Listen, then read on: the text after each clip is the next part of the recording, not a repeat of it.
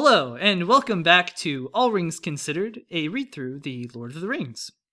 Today we are on episode 39, that is Book 4, Chapter 6, The Forbidden Pool. And before we get started, we just wanted to mention on air that this, Charlie, marks, we've been doing this for 10 years now. 10 years? And it's incredible. Incredible. We spent journey. 9 years recording episode 1. And then we finally released it. And we thought, you know what? We enjoyed that so much. Why not just do it once a week instead of once every 9 years? I think we were doing like one sentence a week. That's why the first episode's a little rough. Yeah. Memories. It's hard to keep a train of thought. Yeah. You're doing one sentence a week. So yeah, we've been doing the rest of it ever since episode 1. We've been doing that for a year. So it's also time to celebrate our year anniversary of the rest of the episodes, right? Which is exciting. Yeah, I you know what? It's a time for reflection. It's time for me to think about how I've changed as a person in the last year since I started recording podcasts. Yeah. Do you want to do that privately, or do you want to do that on air? Oh, I was going to do it with my therapist, and. So we'll talk. No, but it is exciting. Been doing it for a year. Yeah, life is good. It's good stuff. Good stuff. I mean, I hope it's good stuff. I mean, it's a year's worth. Actually, I do have I don't know, good or bad. I don't know what, but I have a success story for us. You do. So yeah, a week ago, I introduced one of my friends to the podcast, and she started listening to it. You have a friend besides me? I have some friends, Charlie. Okay. Sir. Okay. And then a couple days later, she messages me and she wants to borrow my copy of The Lord of the Rings. She hasn't read it in a long time, hasn't read it in English before. And our podcast inspired her to take up the journey. So I consider that a success. If just one other person reads The Lord of the Rings, these 10 years have been worth it. All of this will have been worth it. Speaking of which, today, we had a question last time. Today, I am drinking a brown ale. It is a Sweet Josie from Lone Rider. It's a North Carolina brewery in the great state of North Carolina. Wait, this was not actually submitted. We didn't get a question like this. We told people they should ask us this, and then they haven't. Or have they? I'm just gonna cut them off at the pass here. Okay, but because they're thinking it, and go ahead, give them what they want. Okay, The Forbidden Pool, Chapter 6. Here we go. I didn't say what I'm drinking. What are you drinking, Charlie? This is the first time I figured 10 years later I should mix something up, because for 10 years I've been drinking a Yuengling every time we record. It's the same one. An episode of this podcast. It has been the same Yuengling, and I've taken like a sip each week for the last 10 years. So I figured it's probably time to switch it up. No, but tonight actually, I don't have a Yuengling. I have, as you can see here, I have a Stella, which wasn't really mine, to be honest, but I just had leftovers, so I am trying to finish those. So excellent. I'll probably be back to the Yuengling next week. Back to what we know. Yeah, and then maybe I'll work on that one for another 10 years. Who knows? It started tasting really bad. Well, here we go. Okay. The Forbidden Pool. So, in this chapter, wait a minute. This isn't a Stella. This is the Yuengling. It's just been 10 years. In this chapter, Frodo discusses his favorite beer. That specific Yuengling he's carried with him all the way to Mordor. Yes. So Frodo is woken up by Faramir, who says that he needs his advice. And so Frodo and Sam are led up through the caves in some stairs by Faramir, and they're led up to this ledge that overlooks a waterfall that falls into a pool below. And there they see Gollum. And Faramir has his men with their bows drawn and he asks Frodo if he should shoot Gollum. And Frodo reveals, no, you should not shoot Gollum.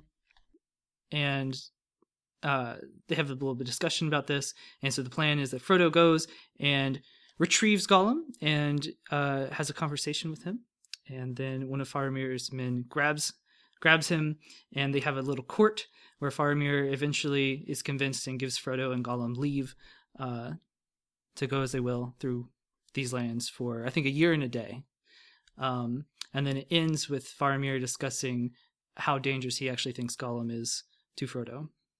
Yeah, it's a pretty short chapter, like event-wise. It's just getting Gollum back with the gang, so to speak, since they got split up, but also giving us some nice, ominous foreboding that, this Cirith Ungol is going to be not good.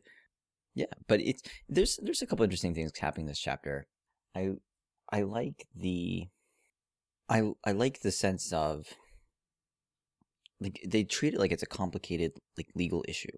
What's happening here? There's actually a lot of nuance to getting Gollum back with the group, because Gollum has done something, which is stumble upon the Gondor secret hideout that he ought to be put to death for by Gondor's law. If somebody stumbles on that, they have to be killed because they can't reveal that position to anybody, and Gollum could easily leak that. And that's a fair point, because, okay, right now Gollum's with Frodo, but we don't know how that's going to go. We don't know how it's going to end. That they should probably kill him. But Frodo has to have this kind of complicated thing about, well, okay, but he's bound in service to me, and you've promised to help me, so we need to let him go. And they do all this stuff where they do a lot of bowing and say, like, what's your judgment? And, like, if he's loyal to me, and you're loyal to me, and I'm loyal to you, et cetera, et cetera. And it's like, they treat it like this really complicated legal thing, and I think that's pretty interesting. There's a little bit of Tolkien's medieval literature background coming out here in a big way. If you ever read, like, medieval laws from, like, say, Anglo-Saxon England or any of those, like, Northern European cultures, they're big on the sort of, like, oaths and people making oaths and having relationships based on that. I think there's a little bit of, like, feudal relationships happening here too, or at least they're sort of alluded to, specifically with Gollum and Frodo. There's that line about that Frodo essentially owes Gollum, and it says Frodo is the master and Gollum's the servant, but the master actually owes the servant the opportunity to perform service. At least that's how I'm reading this. I'm trying to get the exact line here. Hold on real quick. I've got it here. It's read that for me. But no, Gollum had a claim on him now. The servant has a claim on the master for service, even service in fear. So, yeah. I think this is kind of neat, kind of cool. And that's really the central driving force of this chapter, which is how are these two characters who are both good people, Frodo and Faramir, they're both good people. How are they going to navigate this tricky gray area where they're going to have to take some risks? And, how's that going to go? So I like it. It's a nice short chapter and with kind of a neat dynamic there. Yeah, and there's, so just talking a little about theming, like, not to stretch things too far, but there's a pretty clear Christian theme here where there is the judge, Faramir, who is, Frodo is speaking on behalf of Gollum, who's this creature who is both good and evil, and Frodo speaks for him. So Frodo playing the role of Christ, who is, quite literally bearing, a heavy burden, right? Like, absolutely either our sins or bearing the sins of Middle Earth, essentially. Yeah. Right. But let's see what else. There are a couple of things. But real quick on that note, though, of the Christian theming, I think coming out here too, is that Frodo's tempted here. There's this moment, right, when he's going down. So Faramir tells him, we have to shoot Gollum, but Frodo says, I can maybe bring him back up here, so we can just capture him instead. Faramir says, okay. And Frodo is walking to that pool, and he thinks, though, like, I could be rid of him right now, right? I could get the men to shoot him. Yeah. And I don't have to deal with this guy anymore. He gets tempted by that for this brief moment, and he does put it aside, but it's a temptation, and that's a common Christian image, of course. Christ tempted in the wilderness and this and that, and having to resist it. So, yeah, I think it's a very Catholic kind of chapter coming out here on Tolkien's end. Which, by the way, just to hint at something, I do have a reader submitted question about Tolkien's Catholicism to get to at the end of this episode. Yeah. So this is good. It's a good chapter for this to kind of come up, maybe. Yeah. I had a couple notes here just about some some small prose that I liked. There is when Gollum is at the pool and he is catching fish. He is described with animal words, right? And so we often have this question, right, of the book is how much of a moral agent is Gollum? Is Gollum responsible for his own actions? Is he more like a beast? But here, when it's described, this is when he was being caught, actually, from Faramir's men was grabbing him. It says, he twisted round like lightning, all wet and slimy as he was, wriggling like an eel, biting and scratching like a cat. But 2 more men came up out of the shadows. Hold still, said one, or we'll stick you as full of pins as a hedgehog. So there's this kind of like, there's a lot of like wordage to make Gollum seem more like an animal here. Just surrounding like in this interaction. And I kind of want to mention something funny in this chapter is Gollum is fishing and he's caught by the men, and he, I just described how he was completely distraught and flailing for his life. And then when he's brought before Faramir, it says that a very miserable creature he looked, dripping and dank, smelling of fish. He still clutched one in his hand.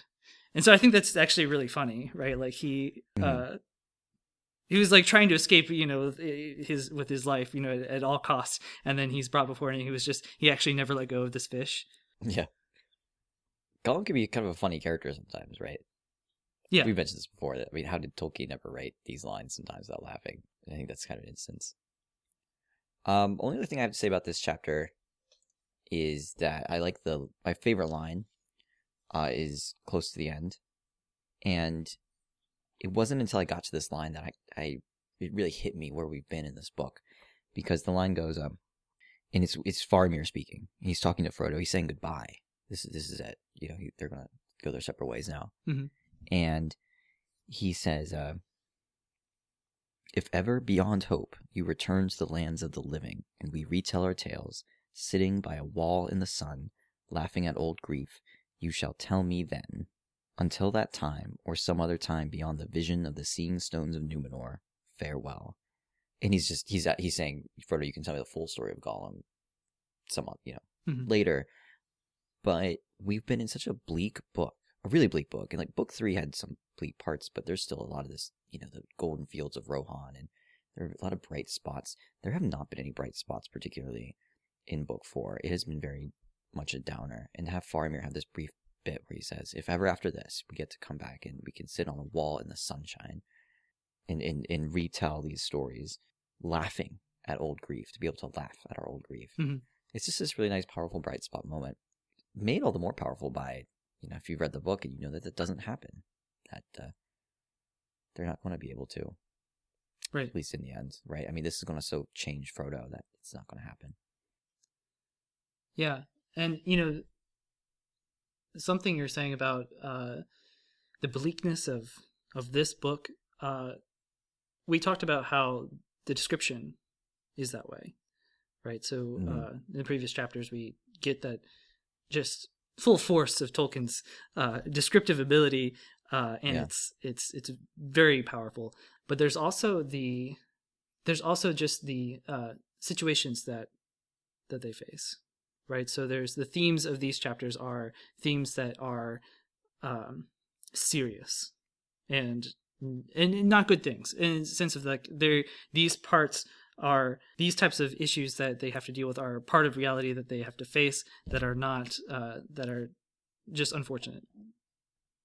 Yeah. Right. So there's this, dealing with a creature who is lost, and having to reconcile these laws and the judgment here. They're not fun, right? Right. Yeah. But let's see. Before we get to the question, for me, my favorite line here was from the beginning. I like the description of the pool and the waterfall. And here it is: pale mist shimmered in the great vale below, a wide gulf of silver fume, beneath which rolled the cool night waters of Anduin. A black darkness loomed beyond, and in it glinted, here and there, cold, sharp, remote, white as the teeth of ghosts, the peak of arid Nimaris, the white mountains of the realm of Gondor, tipped with everlasting snow. And I think my favorite part here is just a wide gulf of silver fume to describe the waters coming up off of the ground. Excellent. A+. Top-notch landscape descriptions. Tolkien's all right with those. Back to back. So our question for this week, I don't have it written down because actually I was chatting with somebody about the podcast on a phone call, and they had listened to an episode, and they said they were asking about the reader had submitted a question about Gandalf when he was essentially resurrected and how he's stronger, and we talked about this, and I essentially had said, well, God did it. We don't really have a better answer than that, but it was one of these moments when Eru Ilúvatar just interferes with the world and says, no, I actually want to step in here and say that's not how it's going to go. And we had mentioned, I think, in the episode how rare that is. If we didn't mention it, let's mention this now. That's a very rare thing. He almost never is involved. Eru Ilúvatar essentially acts as a kind of deist imagining of how God works, right? The clockmaker. Right. Set the world in motion and then leaves it be. He interviews it. He's not quite there because this God does interfere at these key times, but it's basically that vision. And so my friend asked, how do you reconcile Tolkien, hyper-Catholic, more Catholic than the Pope, writing a book full of Catholic themes, making the God in his book that kind of God, one that doesn't seem to act directly? That was a great question. So I've been thinking about that question a lot today, and ultimately I think kind of where I'm landing on it is that Tolkien has made this mythology for, there's been a lot of talk about Tolkien deliberately sort of trying to write and set out a greater mythology for England in making Middle-earth. And I think the key word there is mythology, that he was trying to make mythology, not history. And so while Middle-earth is supposed to be some kind of fantastical imagination of the real world, it's not actually history, right? There might be echoes of history in it, but it's not. It's myth. And when you read more broadly Tolkien in sort of the milieu that he worked in at Oxford with his peers and his contemporaries there, people like C.S. Lewis, who have said stuff like this more explicitly, there's a sense among that broader community that Christianity is kind of just the one true myth, and the rest of the myths are sort of echoes of it. They have truths to them, but it's like they're not quite getting it right. They'll get some parts right and then a bunch of it wrong. Mm-hmm. And I think if you look at this mythology through that lens for Tolkien, that I think can fit in the sort of deist God. This is something they got wrong, right? There's an echo of it in that there are all these sort of themes from Christianity coming up in this mythology, but it's not the exact thing, and because it wouldn't be, because it's not Christianity itself, which was, to Tolkien's eyes, the only one that got it right, totally, 100%. So I think that to me would be sort of the reconciliation there, if you want. But yeah, I think that's a really good question. I'm going to keep thinking about that and chewing on it, and